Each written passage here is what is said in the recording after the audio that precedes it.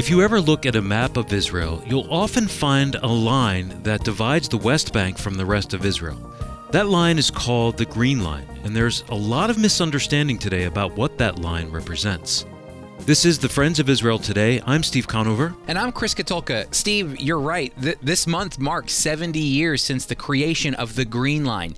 And even today, there is a lot of misunderstanding about what it is and what it divides. Politicians and world leaders have been talking about it for a long time. Today on the program, we're going to look back at the history of the Green Line and highlight some of the misconceptions that surround it, because I believe the Green Line should be remembered more as modern Israeli history than a current reality. We're looking forward to hearing more, Chris, but first in the news, U.S. Senator Lindsey Graham, a Republican from South Carolina, said he will urge Congress to recognize Israel's sovereignty over the Golan Heights. Israel captured the Golan Heights from the Syrians as they were defending themselves in 1967 and then annexed the land. However, the international community doesn't recognize Israel's control of the area. Senator Graham said to give this territory up would be a strategic nightmare for the state of Israel. Chris, what are we to make of all of this? Yeah, just last November in 2018, the UN General Assembly attempted to pass a resolution forcing Israel to return the Golan Heights to the Syrians. Well, fortunately, former Ambassador Nikki Haley opposed the resolution. And this is why it's good that Senator Graham is introducing the recognition of the Golan Heights to Congress. I think a lot of times we just think about the recognition of Jerusalem with Israel, but there are other areas where the international community is looking away and doesn't believe Israel has a right to certain land. And the Golan Heights is incredibly strategic for Israel. Number one, the Golan Heights is a part of biblical history. When Israel in the Old Testament was under Solomon's rule, the Golan Heights was a part of Israel at that time. So we definitely know there's history precedent there. But on top of that, today, in a modern sense, the Golan Heights serves as a strategic buffer that stands between war-torn Syria, and we all know what's happening in Syria right now, and the modern state of Israel.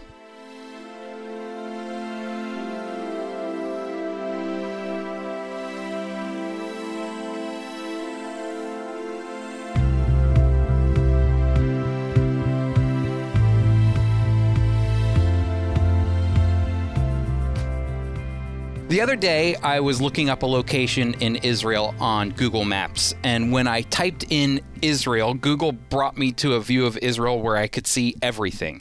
I could see all of Israel, some of Jordan, some of Syria and Lebanon, and Egypt to the south.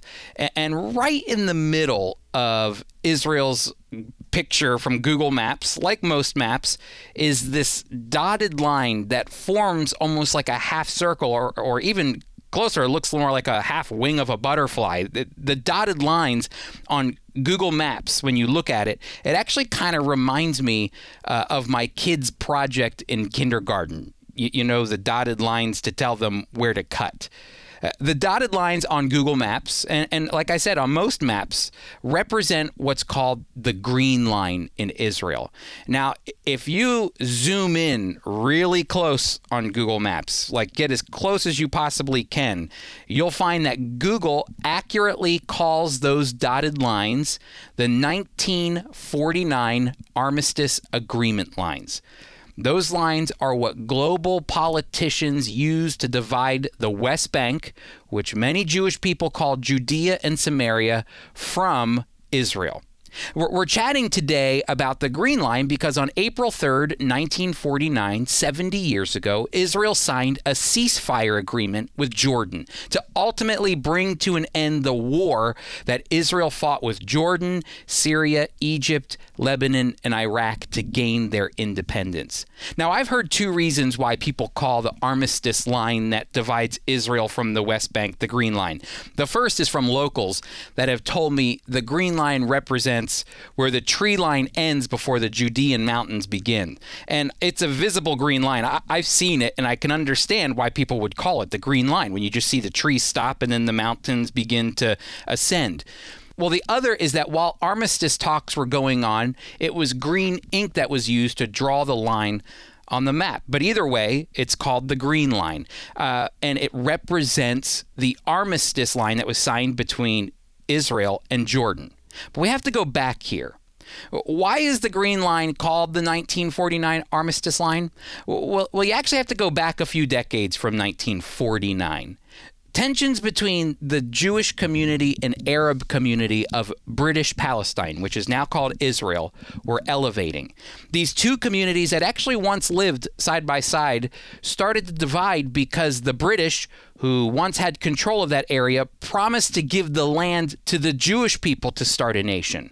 And this frustrated the Arab community. And from the early 1920s to the end of the 1930s, Arabs would often attack Jewish people. One such attack was the Hebron massacre, where the Palestinian Arabs became very violent toward the Jewish community because they heard rumors that the Jewish people were going to the Temple Mount to take control. Well, the Arabs actually killed around 68 Jewish people that day. And these type of killings happened for nearly 17 years. And as that happened, the British excitement to see a Jewish state come to fruition started to diminish. Certain Jewish groups like the Irgun and the Stern Group responded to these Arab riots, and they became violent themselves. The Jewish Agency, which was the Jewish government in Israel before 1948, they rejected the actions of Irgun and the Stern Group against the Arabs at that time. So between the 1920s and the 1940s, fighting to prevent the creation of a Jewish state was happening between the Jewish community and the Arab community in British Palestine. Now, the UN General Assembly meets on November of 1947. This is where you kind of have to start putting a timeline together. The UN General Assembly meets in November of 1947, and the world agreed on what's called UN Resolution 181, which gave Jewish people the right to create their own state. While Jewish people were dancing in the streets of Tel Aviv celebrating the decision, the Arab nations that were surrounding Israel were on high alert. They, along with the Palestinian Arabs, refused to accept the partition plan and preferred to attempt to push the Jewish people into the Mediterranean Sea. That's why, if you had a chance to listen to the show maybe about 2 weeks ago, I mentioned that Ben-Gurion, when he was reading the Declaration of Independence, Israel's Declaration of Independence, they were in the basement of the Tel Aviv Art Museum because they knew war was imminent. They knew war would break out instantaneously with their announcement of a Declaration of Independence.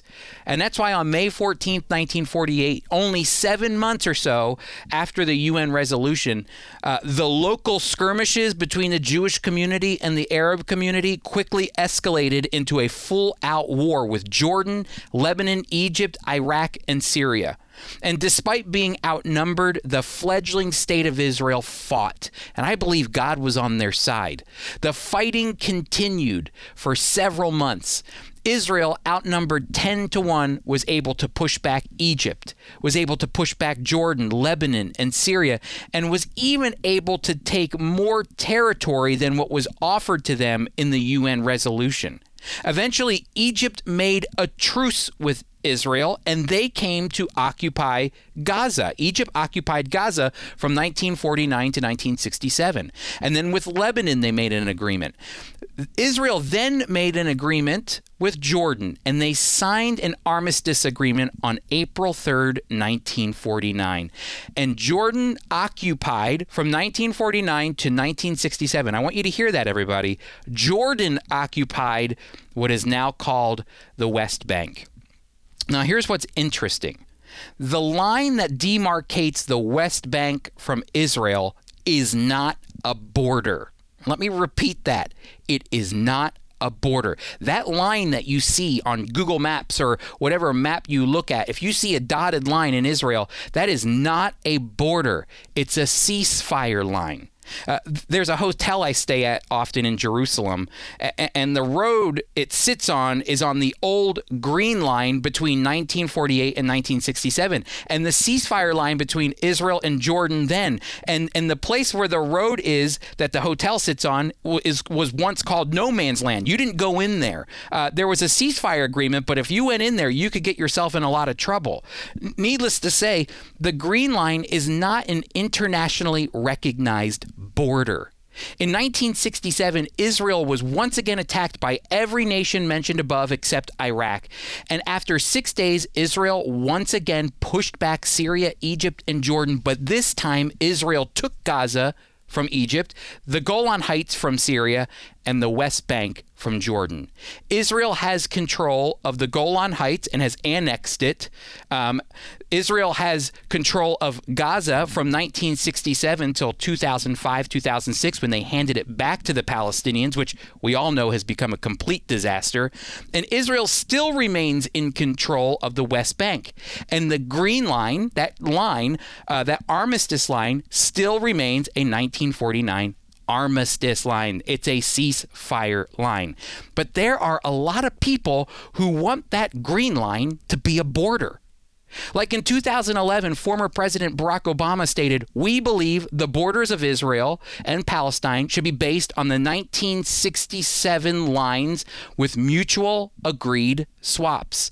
The 67 border President Obama is talking about is that 1949 armistice line, which isn't a border at all. In fact, CNN did a piece not long after Obama's statements, and they opened the article like this: President Barack Obama on Thursday made official the long-held but rarely stated U.S. support for a future Palestinian state based on borders that existed before the 1967 Middle East War. Once again, my friends, they weren't borders. It's a ceasefire line. And why is this important? Well, politicians are doing all they can to create a Palestinian state out of thin air. Remember I said at the beginning of the program that from Google Maps, the dotted lines kind of look like the lines my kindergarten twin boys used to cut things out? And friends, that's exactly what politicians all around the world have been trying to do to Israel for 70 years now. They've been trying to solidify the Green Line as a border to create a Palestinian state. When it's not a border at all. They want to cut out a very important and strategic section of Israel. Now, we're going to take a break here, but when we return, we're going to continue this discussion on the Green Line, the armistice line, and we need to determine who controls the West Bank, Judea and Samaria, and how the Green Line fits into that, so I hope you stick around.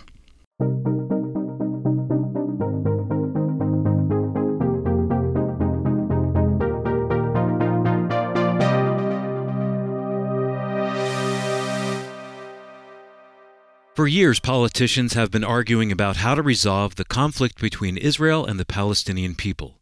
Some believe there must be a two-state solution. They say if Israel can be a sovereign state, then Palestinians deserve a state of their own.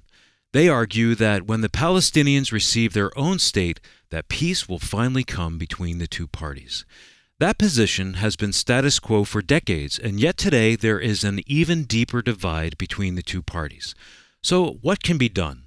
Carolyn Glick, deputy managing editor of the Jerusalem Post, has written a book to challenge the status quo of the two-state solution. The book is called The Israeli Solution, a one-state plan for peace in the Middle East. This book challenges the conventional thought on how to bring peace between the Israelis and Palestinians and will provide you with a different approach to solving this ongoing conflict. Order your copy of The Israeli Solution by going to foiradio.org or call our listener line at 888-343-6940. Again, that's foiradio.org or 888-343-6940.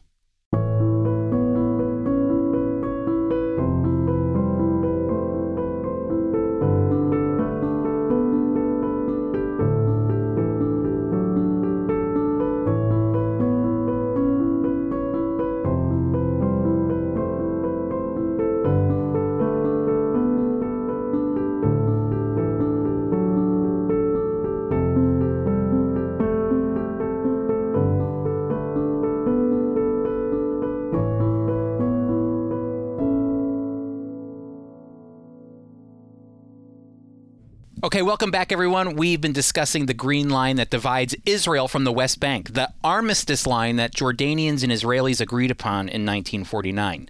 Well, the green line has been around for 70 years now, and like a mythical story, the green line has taken on a meaning, a significance that's deeper than what it was originally intended. Many people, politicians, and even world leaders consider the green line a border of some sort between the Israelis and Palestinians, a border that will divide Israel from a future Palestinian state. And let me just say, that could very well happen.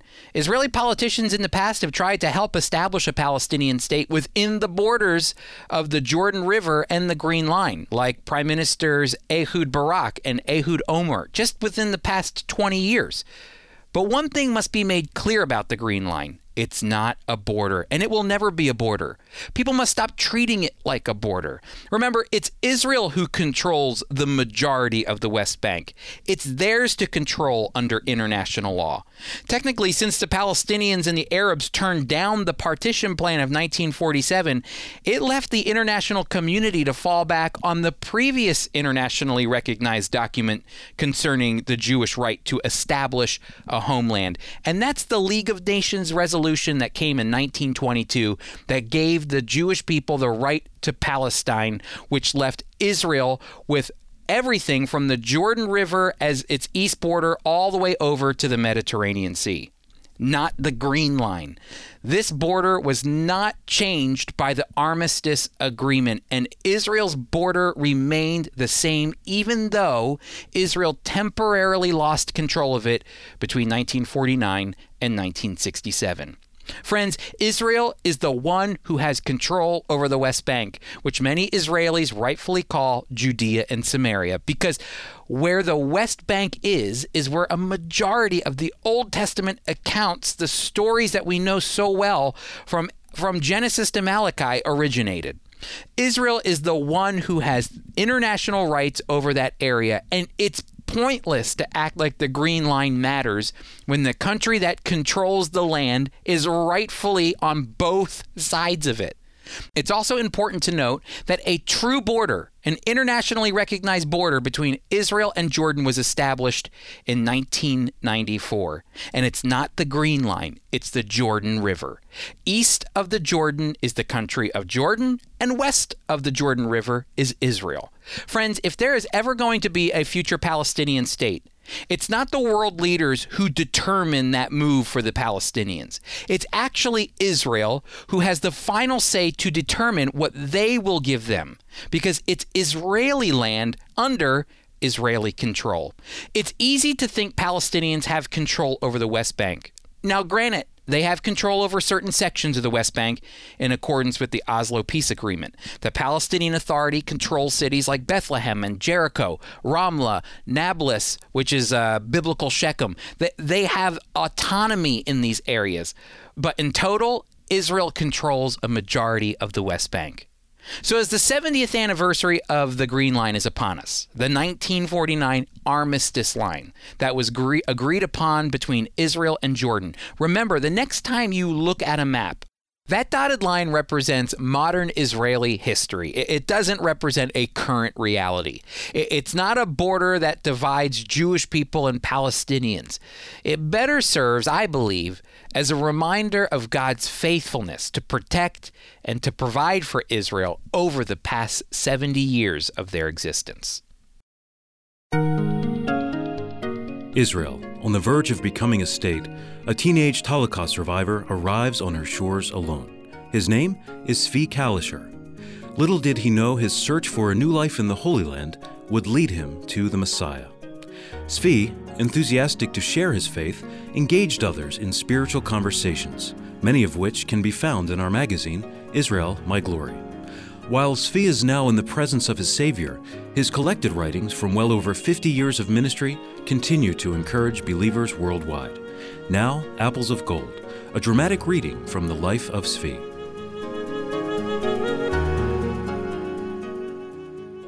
Recently, I found work in a Jerusalem hospital as a handyman. The day after I started working there, something happened that was a clear sign of the Lord's guidance. When I walked into one of the wards, I saw a Polish Jew, a man about 50 years old, who had been in Israel for 35 years. He was in critical condition, and I felt led to witness to him. The man told me the tragic story of how his family had been killed during the Arab pogrom in 1930 in Hebron.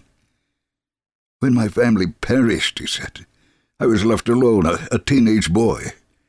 I soon got into bad company with a gang of Arabs who smuggled morphine across the border. It was risky work, but they paid me well. In a short time I became addicted to the dope I was smuggling and would do anything to get it. My companions took advantage of this and sent me to the most dangerous assignments, mostly to Egypt and Lebanon. Only one day the British police caught me, and I was imprisoned for a year, desperately sick and craving morphine. After my release from prison, I had nowhere to go, so I returned to my old gang in Jaffa. They received me gladly and assigned me a new job. They bought camels from Bedouins and instructed me to drive the animals across the border into Egypt. At first, I could not understand why they were doing this, but I soon learned the reason. They were inserting in each camel's stomach 15 bottles of morphine worth about $4,500. The cost of a camel was only about $25 to $30. When I took the camels to Egypt, their Egyptian partner would pay the high price of the morphine and kill the poor animals right away. By now, I had enough money to indulge my vice. But I was caught again and handed over to a British court in Jerusalem. The judge was Jewish. I confessed everything and told them about my partners in crime. He sentenced me to 3 years in prison. Altogether, I've spent 10 years in prison. And now I am on my deathbed, and no one cares to speak to me to relieve my anxious soul. You are the first person to listen. I told him that I believed in the living God, the judge of the living and the dead, and that because he loves us, he sent his only Son to save sinners like us. All of a sudden he began crying and said, I'm unworthy of anyone telling me about God and his salvation. I told him Christ died for sinners, that they may have eternal life. It's up to you to receive the Lord Jesus as your Savior, so that you may have that eternal life. This may be your last opportunity. He then said, Please pray for me, which I did. Then he looked at me and said, Now I am ready to receive the Lord. He was very weak, but I was sure that he truly believed. I asked, Do you believe that Jesus is your Savior? In a soft voice, he answered, Yes, and I'm ready to be with the Lord Jesus. I am no longer afraid because I will go home to him. When I said goodbye, his last words to me were, You saved my life. The next morning I was told that my friend had gone to his eternal home.